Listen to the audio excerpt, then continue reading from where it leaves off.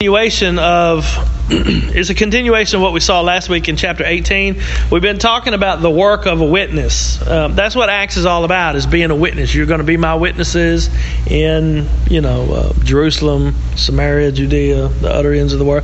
That's what Acts is all about. And so here Paul is doing the work of a witness. And what we're seeing here, we're coming toward the end of the book. We're in 18. I think it's 28 chapters. So we're coming toward the end of it. And what we're seeing here is, as far as the Roman Empire is concerned, Paul is going out toward the very edges of it. I mean, he's out in Asia Minor, right around in Greece, Corinth, and close to the edge of Europe. He's gone out to the ends of the earth, as they were known, at that time. It's not the ends of the planet, but the ends of the Roman world. And so the gospel has gone from Jerusalem, Judea, Samaria. We've seen it, and we're going to talk a little bit more about that next week as we go into Acts chapter 19, which is a very debated passage. Lots of different people are sticking their own viewpoints into Acts chapter 19. So we'll talk about that when we get there. But we're going to continue looking at the two things that I know that I received from this passage was the work of Christ's witness. We talked about different things last week about what Paul was doing and the work of what witnesses should do. This week, what I see here is that the first thing is he's strategic. He's purposeful about what he's doing. He's not just wandering around witnessing to whoever. He's got a mission. He's got a plan. He's got a purpose. He's being strategic about what he's doing. He's intentionally going out. It's the difference between leaving your house in the morning, going to work, just going to work, and I'm just going to work. And leaving your house in the morning, going to work, going, man, I wonder who I can tell about the gospel today. I wonder what Jesus is going to do. What circumstances he's going to put me in. That's the difference that I'm saying. Paul is strategic. He's purposeful. He's determined about what he's doing, and he's going to do it over and over again. And the second thing is that he's not just a traveling evangelist. He is a discipler. He's going to go back to these churches that he started, and he's going to call it what is called strengthening the brethren. He's going to strengthen them. So even when we talk about being a witness, if you're talking about being a witness, when that comes to your mind, I say, hey guys, y'all need to be a witness. Most of the time you're thinking, go out there and evangelize people. And that is being a witness. But it's also the witness's duty, a witness for Christ, is to strengthen the brethren, to pour yourself into the brothers and sisters in Christ, to disciple people. That was the command Jesus gave, to make disciples. It didn't say just make converts. It says make disciples. And so that's what we're going to see as we talk about Apollos being discipled and all those kind of things. So in verses 18, we left off in 17. Is there anything y'all want to say? Anything before we get started? I am definitely not fixing to talk this whole hour. Good? All right, I'm going to read it. What? He obviously didn't hear that, did he? What did you say? Did she say good? No, she said, yes, you are. He said, yes, you are. I'm going to try not to. If you would say something, we could have a discussion. In verse 18, it says, Paul is going to complete his second missionary journey, and he's going to start his third. And there's not a lot of space given to it. I mean, it's almost like it's a passing thing. He came home, he stayed there a little while, and he left again. It says, let me just read 18 through 23, and then we'll talk about what all it says. It says, and Paul, after this, tarried. Where is he tarrying at? Where was he at? No, not yet. What did we talk about last week? Where was he? Not yet. He was in Corinth. No, yeah, he was in Athens before he was in Corinth. Then he was in Corinth, and then he's going to go to Ephesus. And Paul, remember what happened in Corinth? He got let off the hook. Mm-hmm. Gallio said, I'm not listening to y'all's case, and dismissed it all. Huh? He said, I ain't getting involved. Yeah, he said, that's not my thing. And so Paul was free to go ahead and keep on working. So he did. It says, and after this trial, where Paul got let off the hook, he tarried there yet a good while. It says he continued the mission. He continued working there until his work was done. And then he took his leave of the brethren and sailed thence to Syria. And with him Pricilla and Aquila, having shorn his head, cut his hair off, in Cenchrea, for he had a vow. Now, it's a lot going on in there. I don't know why he cut his hair. It's a Nazarene vow. It could be. We're not for sure. The Nazarite vow was that you not cut your hair. Right, but at the end, if you look in Numbers chapter 6, where it talks about the Nazarite vow, at the end of the vow, you cut your hair and you offered it with a sacrifice at the temple. But The why Nazarite would you do vow. that? That's Now, Old Testament. the Nazarite vow, and I'm not saying it. I have some problems with it being a Nazarite vow. I'm saying it could be. That's why I put in the outline it might be a Nazarite vow. Only some people, like John the Baptist, Samson, took this vow for life. I thought it was all for life. No. Most of the time, it's just for a set period of time, and then it's what you would consecrate yourself. Maybe you would fast for a period of time, or it's the same principle that you just show devotion or thanksgiving or whatever for God. I'm thinking whatever it was, whether it was a Nazarite vow or not. It was definitely, I think, in my opinion, it was definitely to show thanksgiving and devotion for what God had done. He gave him the vision that nobody's going to hurt you in this city, and then it happened just like he said. And so the truth is we're not told. We're not told what vow it was. I mean, really, he said the reason he cut his hair was because it was a vow. It was a vow that he had made. And if it was a Nazarite vow, this is the problem I have with it. I mean, it seems like that's what it is because that's what they did at the end of it. But the problem I have is if it was a Nazarite vow, he would have to take if you take the vow away from Jerusalem, you have to, at the end of the vow, when it's over, you have to shave your head and you have to present that hair at the temple within 30 days and with a sacrifice. And I'm sorry, I just can't see Paul offering no animal in the temple no more. I mean, he's preached the gospel all this time. Maybe this is just part of his tradition, and he did it. Maybe it's a vow between him and God. Maybe so. Like I said, it doesn't tell us, so I can't be sure. I can't say this is what it is. And I thought maybe you had something in your history. No. I mean, I got a lot of people that say it's this or that, but it's a lot of disagreement. So I can't be dogmatic about it and say this is what it means because, to be honest, I don't know. There's a lot in this passage that I don't know that we're going to talk about. But Cenchrea is like the port city next to Corinth. So it's like 11 miles, 7, 8, 9 miles away from Corinth. So they went to this port city. They're about to sail off. Why is he going to Syria? What's in Syria? That's where he first started. That's where his home church is, Syrian Antioch. That's where he's going. You get the picture of Paul. Paul's going home. I mean, he's like, I'm finished my deal. I'm going back to my home church. I'm going back to home. And we've talked about this before. Paul was not just a wandering, no church having person.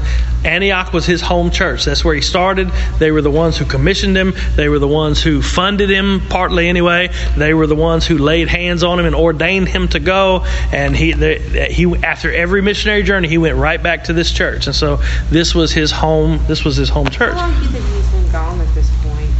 Years and years. Do you have any idea about how long? I mean, your guess is probably good as mine. If I'm just shooting at a number, I would say, you mean just in this missionary journey or all of them? You say, he's finally going home at this point because this is his first time back home. No, okay. Second. Okay. This will be, this is his second missionary journey. The first one, he went out through Galatia, Phrygia, all those, Iconium, Lystra. Mm-hmm. The second one, he went all the way to Corinth, Athens, all that. And so he's going back. I would say, if I just had to guess, and this is a guess, it's not anything other than what's in my head, so it's not infallible. But I would say at least 4 or 5 years he's been gone on the second missionary journey. He spent 18 months in Corinth. We know that. It tells us that. It's probably a 6-month journey just to, if we're assuming that he's walking or riding a donkey or something. It's probably a 6-month journey from Corinth all the way to Syrian Antioch on foot. So, you got a year's worth of walking right there, And so it's probably 4 or 5 years, I would imagine. Right. I would guess. One of the maps on the internet said that Paul's missionary journey was from 46 to 48 AD was the first one, and from the second one was 49 to 52. AD. 49, 51. Hey, that's 4 years. I was pretty close. She said the map on the internet told her that the first one was 46 to 48 AD, and the second one was 49 to 52 AD. 46 to 48 was the first one. That's a couple years, and 49 to 52. 49 to 52 was the second one. The reason they know for a fact we know for a fact he was in Corinth between 51 and 52 because we know for a fact that Gallio was proconsul of Corinth for that 1 year. So that's why we can date him right there at that time. And so if he stayed there 18 months, he's on his way back home. But here's the thing. Have you ever done something, done like a mission or invested yourself in someone or just, done something for God, and when it's over, you felt like, man, I'm going home to relax. That's what Paul's probably feeling. But the thing about him, the thing that I don't do is he ministers, and he continues the mission all the way home. Like all the way home. He's going to stop in Ephesus and he's going to minister in the synagogue. He's going to do the preaching of the word. He's going to do. I'm telling you what, when I get done doing like youth camp, when I come back from youth camp, you better not talk to me about Jesus. I'm ill and I'm ready to go to bed. Leave me alone. But that's not what Paul was doing. He went. He stopped in Ephesus. It says, and he came to Ephesus and left them there. Who is them? Pricilla and Aquila. And he himself entered into the synagogue and reasoned with the Jews. See, even on his way home, they're gonna beg him to stay in Ephesus, and he's gonna say, "No, I've got to go." But he still stopped and did the mission. He was going out for the mission and doing that along the way. And as he's even going home, he's still on mission. He's still doing the mission. He's still stopping in the synagogues. He's still preaching and spreading the gospel of Christ. He's doing those things even after. And he leaves Pricilla and Aquila there in Ephesus when he leaves. And what about them? When he met Pricilla and Aquila, who were they? What did they do? They're tent makers. They left Rome under Claudius's edict that all the Jews had to get out. Now, all of a sudden, they leave their business. They leave their home. They're following Paul on mission. And not only are they following him, they're not just stuck up on Paul like, we're Paul's disciples. They go from Corinth to Ephesus, and then they stay there. They become missionaries. They've become disciplers. They've become, and we're going to see here at the end of this chapter that they actually go to the synagogue and are presumably teaching the gospel and witnessing to people. They're going to be the ones who disciple this guy that we're going to meet called Apollos in the synagogue. So not only is Paul on mission all the time, even when he's going home, even when he's done with the work that he was set out to do, he's still on mission. But the people that he's with also became missionaries, and they just uprooted. They just uprooted and left their place in Corinth, left their business, left all that, and they went to where God told them to go, and they stayed where God told them to stay. They stayed in Ephesus, and we're going to see that God's going to use them in a real and mighty way there in Ephesus. And if you look at Romans 16 verse 3, you don't have to look at it now. Paul is going to say that Pricilla and Aquila gave themselves for me and for the mission of Christ. They were integral parts of the church's work in Christ. This couple they're on mission, and we already talked about the vow, right? So the ministry in Ephesus. He came to Ephesus. He entered the synagogue. He started doing that. When they desired him to tarry a longer time with them, he consented not, but bade them farewell, saying, I must by all means keep this feast and cometh to Jerusalem, but I will return again to you if God will. And he sailed from Ephesus. So why did he leave Ephesus? Why did he leave Ephesus? It seemed like they were bearing fruit. It seemed like they wanted them to stay. These weren't people that have rioted. They're going to do that in the next chapter, but they haven't done it yet. It seemed like people... To keep a feast. To keep what feast? I think he's got to persevere on into the ministry, keep feeding into people. Mm-hmm. Keep feeding into God's kingdom. If by all means I must keep the feast. Let Let me look at my... I think it was to keep them Christ-centered and so they wouldn't just hang up on him so much. It's possible. Like I said, I don't have the answer. It's one of the questions I text out. There's arguments that can be made, for all different sides of this thing. What are we in Acts 18 versus this? 21. Whenever we have missionaries show up for churches and stuff, everybody just ooh and ahs over them and everything, and it's all about them and their mission trip and all this and all that. Mm-hmm. But I don't know. Could be just me. So would it be another Passover feast? That's what I thought. And the Christian women, Christ being the Passover, 14 Christian Jews. It's possible. Because Go ahead. this is just my opinion. I know it don't matter. I think it, Why don't it matter? well, it's just because, I'm just a peon. But You just a peon. You're not a peon, Miss Judy. I think the feast that they talk about more in the Bible than any of them would be the Passover feast. Mm-hmm. And that's why I think it's the Passover, is the reason he's in a hurry to get back to Jerusalem. This the Passover? And he knew that he was leaving the people of Ephesus in good hands with Pricilla and Aquila. He was. Yeah, he knew that he was leaving them there. I'm listening to you. I'm just trying to look up something as I'm listening. Passover, that would still give him opportunity to share the gospel with the Jews that would be coming from everywhere. Exactly. Yeah. Because they all rushed back to Jerusalem for Passover. And this was going to give him the perfect opportunity to witness to them about the gospel. Yeah. If it was the Passover, it would have been on April 4th, AD 52.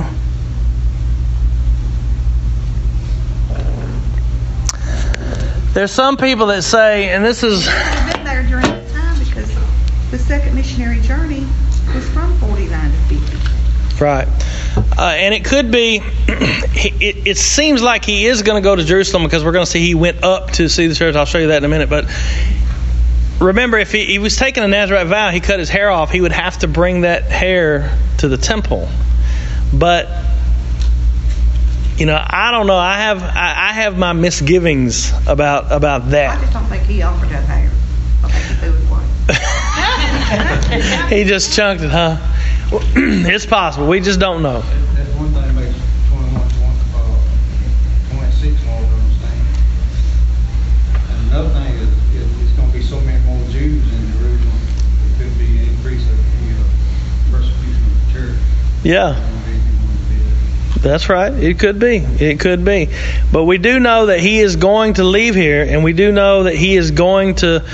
I can make a case that he's going to go to Jerusalem anyway. So let me just move on, and then we'll come back to that if we have time. It says, and when he landed at Caesarea, and gone up and saluted the church, he went down to Antioch. See, that's why I can say he went to Jerusalem, because he landed in Caesarea, and whenever Jerusalem was set up higher than the rest of the surrounding land, and so whenever somebody says they'll say I'm going up to Jerusalem, and then he says he went down to Antioch. If you have a map, Caesarea is like right in the middle, Jerusalem is south, and Antioch is north, right?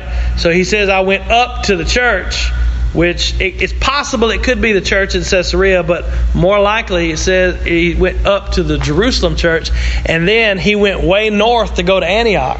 But he says, I went down to Antioch.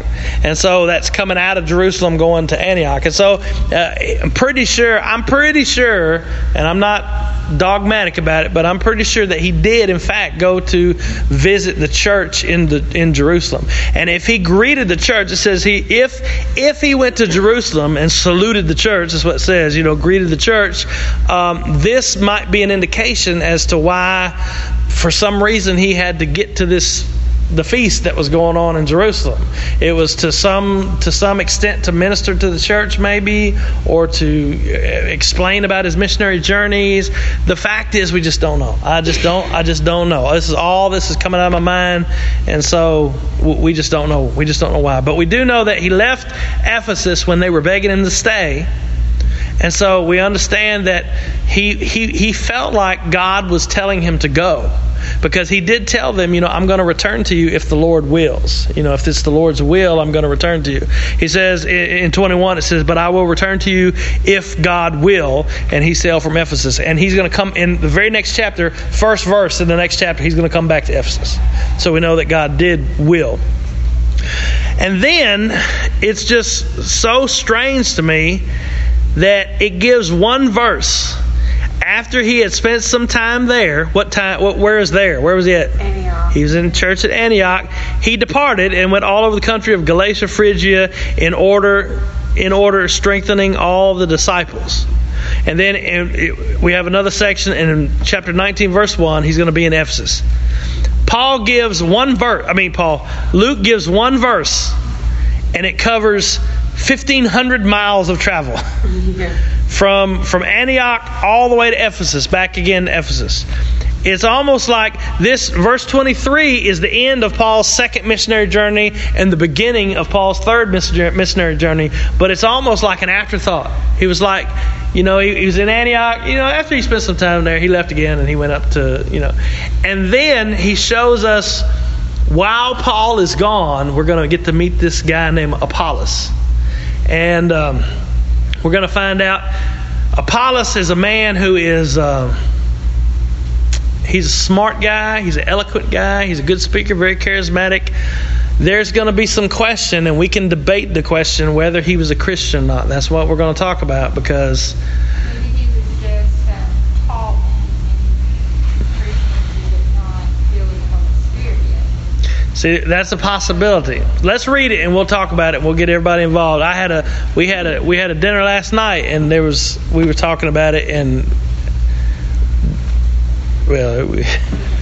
we couldn't come to a reasonable conclusion. Verse 24 says, and a certain Jew named Apollos, born at Alexandria, eloquent man, mighty in the Scriptures, came to Ephesus. This is while Paul is gone. This man was instructed in the way of the Lord, and being fervent in spirit, he spoke and taught diligently the things of the Lord. Now, when Luke uses the word Lord in Acts, overwhelmingly, it's always Jesus he's talking about. And so he taught, that word diligently is akrobos. It could mean, and it does, it's translated in other places as accurately, or perfectly, or completely, or circumspectly, or diligently. So that's really the question. Is he teaching accurately the things of the Lord, or is he just real zealous and teaching diligently? He says he knew only of the baptism of John. And he began to speak boldly in the synagogue, whom when Aquila and Pricilla had heard, they took him unto them and expounded unto him the way of God more perfectly. And when he was disposed to pass into Achaia, the brethren wrote, exhorting the disciples to receive him, who, when they was come, helped them much which had believed through grace. For he mightily convinced Jews, and that publicly, showing by the Scriptures that Jesus was the Christ. Now, the problem that I have, the way that the text is framed, the language that it used, if you were reading this for the first time, you don't have any preconceived anything, you would think that Apollos is a believer. He just didn't understand the rite of baptism. Because it says he was instructed in the Lord. He was already mighty in Scripture. He was a Jew from Alexandria. Alexandria was the second biggest city in the Roman Empire, second only to Rome. It was known for education, had the biggest library in the ancient world, all kind of things going on. Lots for centuries, there had been lots of Jews in Alexandria.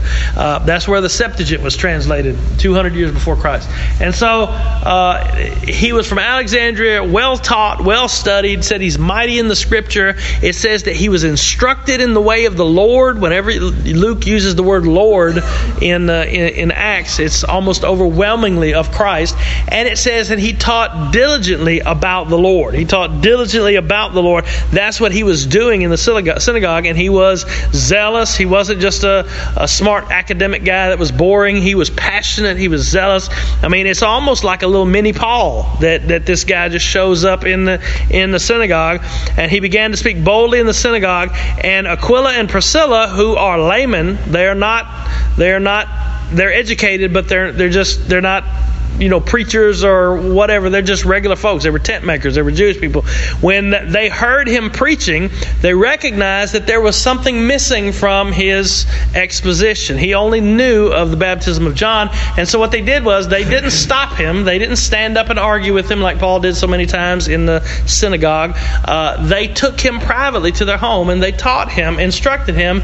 And from that moment, the problem that I have, and this is just a problem of interpretation, the problem that I have in discussing this topic is there's no mention that Apollos is baptized. There's no mention that he received the Holy Spirit. There's no mention. It's almost as if they're discipling him. I mean, that's the way the text says. But my real problem is the very next section we're going to look at next week in chapter 19. Paul is going to run up on some people who only know about the baptism of John in Ephesus, which might be some of his disciples. And Paul is going to say to them, have you received the Holy Spirit since you've been saved? And they're going to say, we didn't even know there was the Holy Spirit. And in that case, they are not believers because Paul's going to give them the gospel, baptize them in the name of Jesus, and they are going to receive the Holy Spirit. And Paul makes it clear in Romans that if you don't have the Holy Spirit, you're none of his. You're not his child. So I can say for assuredly that those people in Acts chapter 19, the first 7 verses, are not believers. But here, Apollos, the language is the way that it's framed, the way that it's used, it almost seems like he was a believer in Christ, though he only knew of the baptism of John. Which makes me think there's a lot of ways you can think about this. Maybe he had heard John preach. A lot of people came in for the Passovers. He'd heard John preach. John said, there he is, the Lamb of God takes away the sin of the world. He knew about the death, the burial, resurrection, but maybe he departed before Pentecost and didn't know about the baptism being in the name of Christ now. And all. There's lots of ways you can do it. You can say that he wasn't a believer, and to be honest with you, I'm not going to argue with you because it could go, like I told you in the text message, there's good arguments on both sides. I kind of think that he was hungry just for the knowledge and not for the change. Who, Apollos? Yeah. It's kind of how it's presented. Yeah. It's presented like a history teacher. Very knowledgeable about all this stuff, and it makes sure it tells you he's knowledgeable in all of those ways. But then he comes here and he's, kind of telling all that he knows, but he's not presenting right. as Christ wanted him to present. It was more like he was showing off. Some folks have said that he was presenting the truth about Messiah, but wasn't aware that it was Jesus that he was supposed to be talking about. And that may be the case. I don't have any argument against it. Yes, ma'am. In chapter 19, from the very start, it's got Holy Ghost in capital letters because he is a person. And here in verse 25, is it 25? Yes. It said, who's instructing in the way of the Lord and being fervent in the Spirit. And Spirit is not capitalized. So that leads me to believe that he was fervent in his personality. He was bold about what he knew. But it also goes back to what we have been taught here at this church. You're either 100% righteous or you're zero.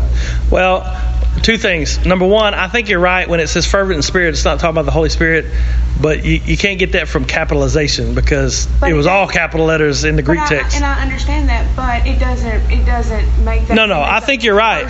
It wasn't the Holy Spirit he was fervent in. It was his Spirit, and the translators thought so too. That's why they have a small s there.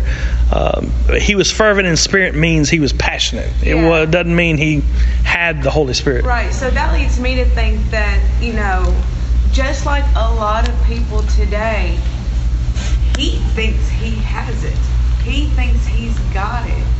But with the missionaries that came in, they perfected his knowledge in that the Messiah is Christ. Now, whether, like you said, the scripture doesn't say that he was baptized or whatever, but it does say that, showing by the scriptures that Jesus was Christ. Right. So they showed him, what you know is right, but we're going to show you even more. He believed in John's baptism by water, but not the Acts baptism by the Holy Ghost. Right. And see, I'm with that. I agree with everything you just said. My issue is, if you shot me right now, I'm going to fall dead over on the side that says he was a believer. I mean, I'm not wedded to it, and I sure ain't fighting no battles to make sure that he's, because I don't know. But the way that it's framed, the way that it talks about him, it just seems like, I mean, as soon as they finish discipling him or teaching him or explaining him more perfectly, I mean, they sent his butt off to Achaia to be a missionary. You know what I mean? So I'm not discounting. I'm sure not. There's smarter people than me that say he wasn't. So I'm not. Well, I think he was a believer after. I think he was a believer, fully in the gospel. He was given the full gospel after the missionaries came and talked to him. Oh yeah, absolutely. He was definitely after they did their thing, for sure, no doubt. I think he was just extremely knowledgeable. I think he had a lot of head knowledge and not the heart knowledge. You think? Until Pricilla and Aquila come into the picture and said, come here, buddy, we got to talk. That's what I'd have told him. Look here, you've got some of this, but you ain't got all of it. I'm interested. That preachers today, I mean, there's preachers in the pulpit that are lost, but under their knowledge and instruction, people have come to know Jesus. So I think the same thing. It sounds like, because nowhere in there does it say that he is filled with the Holy Spirit. What caused them to pull him aside anyway? Well, they heard him preaching. He was preaching in synagogue. He was preaching in synagogue, passionate, knowledgeable. They obviously didn't agree with everything. They obviously heard something deficient in his teaching. Yes. Well, it says, help them much which have believed through grace. Grace was taken out of it, apparently, or it would not have been put in here. We got to have. Well, now make sure you're reading. Verse 27 and 28 is talking about Apollos' work after he left. Yeah. Okay. And verse 26 is talking about Pricilla and Aquila's work with Apollos. Okay. Kenneth, what were you saying? I'm good. No, I'm sorry. I just saw that. Yes. This is my first time reading it, and the way I read it was almost like Apollo was a history teacher. He was excited to tell everybody this is the truth, this is the history of it, but he didn't realize how it affected his life. That's very possible. Very possible. And Aquila, Priscilla is the she. Pricilla and Aquila is a tongue tire there. When they took him aside, they kind of explained how the gospel is fulfilled in Christ and how it's been done. That I can't argue against that at all. Like I said, there's good arguments on both sides whether he was or wasn't. So I'm not going to. That's not a battle I'm going to fight. If he wasn't, he definitely was after Priscilla and Aquila got with him. But think about this. This guy. First of all, what kind of man must Apollos have been? And what kind of people must have Priscilla and Aquila been? Think about it in our context. A dude walks in while we're talking, and he's got more letters after his name than a thermometer. And he's just, memorized. Let's memorize the whole Bible. Just popping them off. Knows things, all kind of things and whatever. And two laymen. Two people who don't hold any office, who don't, nowhere near as educated as Apollos. They take him aside and they instruct him more perfectly. And first, he receives their instruction. And second, they thought to themselves, we need to help this guy. See, sometimes we find ourselves sitting out in the pews, and you go to another church or go to a conference center or whatever, just whatever, and you hear somebody and you're thinking they off base right there. What we want to do is we'll just want to sit around and talk and say, look, this is where he missed it. I do it myself. This is where he missed it. This is where whatever. And instead of doing that, they took him and helped him. They took him aside and helped him. And they didn't do it disrespectfully. They didn't stand up in the middle of the synagogue and say, hey, you ain't right. You're not they took him. He let him finish. He finished his deal. They took him aside. So they took him into their own home and they instructed him. And he had to have been appreciative of that. Yeah, he received it, didn't he? Because a lot of people would not have. He was versed in the scripture and the law real well, and he was waiting for Peter to show up. Who? Cornelius. Cornelius, yes. Yeah. He the Holy Spirit must have been working on him that he would receive instruction. A lot of people won't receive instruction from somebody, especially if you kind of think they're below you or whatever. I remember we went to this youth camp in Linden, as a kids camp in Linden, and this preacher, I mean, it wasn't a matter of doctrine. He was right. I mean, he was a good preacher, but he jacked up the meaning of this Greek word in one of his sermons. And I passed him, you know. Of course, I was young and dumb and a little more zealous then, and I found him out in the walking around the camp, and I was like, hey, you know, and he wasn't listening to no instruction from me at all. When, you know, I was trained in Greek, and he admitted that he wasn't. And so, but I was just a peon, you know. I was young and stupid, and he was right in everything that he said, but it was just this one word, and he wasn't going to receive any instruction about it. And I can look in my own life where someone comes to instruct me, and I kind of went, hey. Well, what I want to do is say, well, let's look at your stuff, you know what I mean, rather than receiving instruction. It's interesting to me that both that Pricilla and Aquila modeled a discipler's behavior in gently and respectfully taking this person to, you know, to help them, not just to, you know, if I want to be honest with my own heart, I was looking for that dude in that camp so I could set him straight. I didn't care about helping him. I was sinfully doing it. But it seems like here Pricilla and Aquila they really wanted to help this guy. They really, because he was an asset. He's going to be an asset to the church. If you read in the letter to the Corinthians, his name's going to be brought up because people were dividing in the church, following Apollos rather than Jesus and Paul and all those kind of things. And so he's going to be an asset to the church, and they saw potential in him. And rather than just saying, hey, you got it all wrong and whatever, they gently took him aside and they tried to instruct him in love. And he, for whatever reason, received it and accepted it, and then became, you know, missionary his own self. So whether you take him as being lost before Pricilla and Aquila got him, or saved before Pricilla and Aquila got him, either way, what you see here is you see an interaction that is often, well, I know it's not often modeled in my own life, but it's not modeled a lot in the church either. You know, we have people that want to instruct you, but they want to do it not out of love, but just out of, I'm a good instructor, you know. I've got a supervisor like that at work. You know, he's got this, I'm serious. He's got this attitude because I'm your supervisor. I know more than you do. When I've been there 8 years and he's been there 6 months, yeah. It don't work. Don't talk to me. That's right.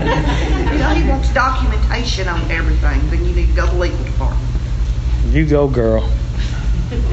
There's people like that all over. And you don't... but then on Apollos' side as well, he was receptive of these lay people. I mean, remember it said this guy was extremely, not only extremely educated, it says he was mighty in the Scripture. I wish that's what I want to characterize my life. You know, it's not now, but I wish it was. I want to be mighty in the Scripture. I mean, this guy was educated, he was mighty in the Scripture, yet he took instruction from this lady and her husband. You know, he was humble. Yeah. So it's a lot going on in there. There's a lot we can learn from their interaction. Whether you think he was Christian already or not, whether you think he knew. Did you show love toward your supervisor? I just went and told him. Did you try to help him understand the error of his ways? I don't have this documentation. Well, how did you know this? That it's the way I was taught in class 8 years ago. And I said, you're either going to have to go to the legal department to get it, or you're going to have to go to our distributor. You're really good friends with the vice president there because I get emails from both of you all the time. Talk to her because I don't have it. I'm just going by the rules that I was taught by. Yeah. And he wants everything in front of him written in paper. You can't just tell him something and he'd take your word for it. You know, he's got this I don't believe you attitude. Show me. Missouri. Trust and verify. Trust but verify. That's right. All right, so now we're going to talk next week. I'm probably going to do just the first 7 verses because a lot of people are importing their own doctrines. A lot of different denominations import their own doctrines into this next section. Very important section that we're going to read when Paul meets these disciples of John and says, "Have you received the Holy Spirit since you've been baptized? Into whom were you baptized?" And so we're going to talk a lot about that. Apollos, I'm not going to fight and die on that hill. Acts chapter 19, I'm going to stand very firmly. They were not believers in any way, shape, or form. All they knew about was John, and Paul instructs them. Then they receive the Holy Spirit. Yes, sir. This Pricilla and Aquila, you sure they're male and female? Yes. How? Because Pricilla is the name of a female and the other one's the name of a female. Priscilla is a female name. Aquila is a male name. Aquila? Yeah. Really? Yeah, really. Yeah, in Acts 18 verse 2 it says, "And found he a certain Jew named Aquila, born in Pontus, lately came from Italy with his wife Priscilla." Yeah. Well, that kind of settles it. All right, so any questions? Comments? All right, so be sure to read those first 7 verses. We may not get past those because we're going to talk about a lot of different doctrines. We're going to talk about a lot of different denominational things that people use this verse as a proof text for and why it's so or not so. So I had a hard time with this outline. That's why you didn't get it till yesterday. So I'll try to go quicker with it next week. Okay? Anything else? All right. Father, we love you. We come before you today and we thank you for your word. Thank you that we can discuss it. We can debate it. We can talk about the things that are not pertinent to our salvation, and we can discuss about the person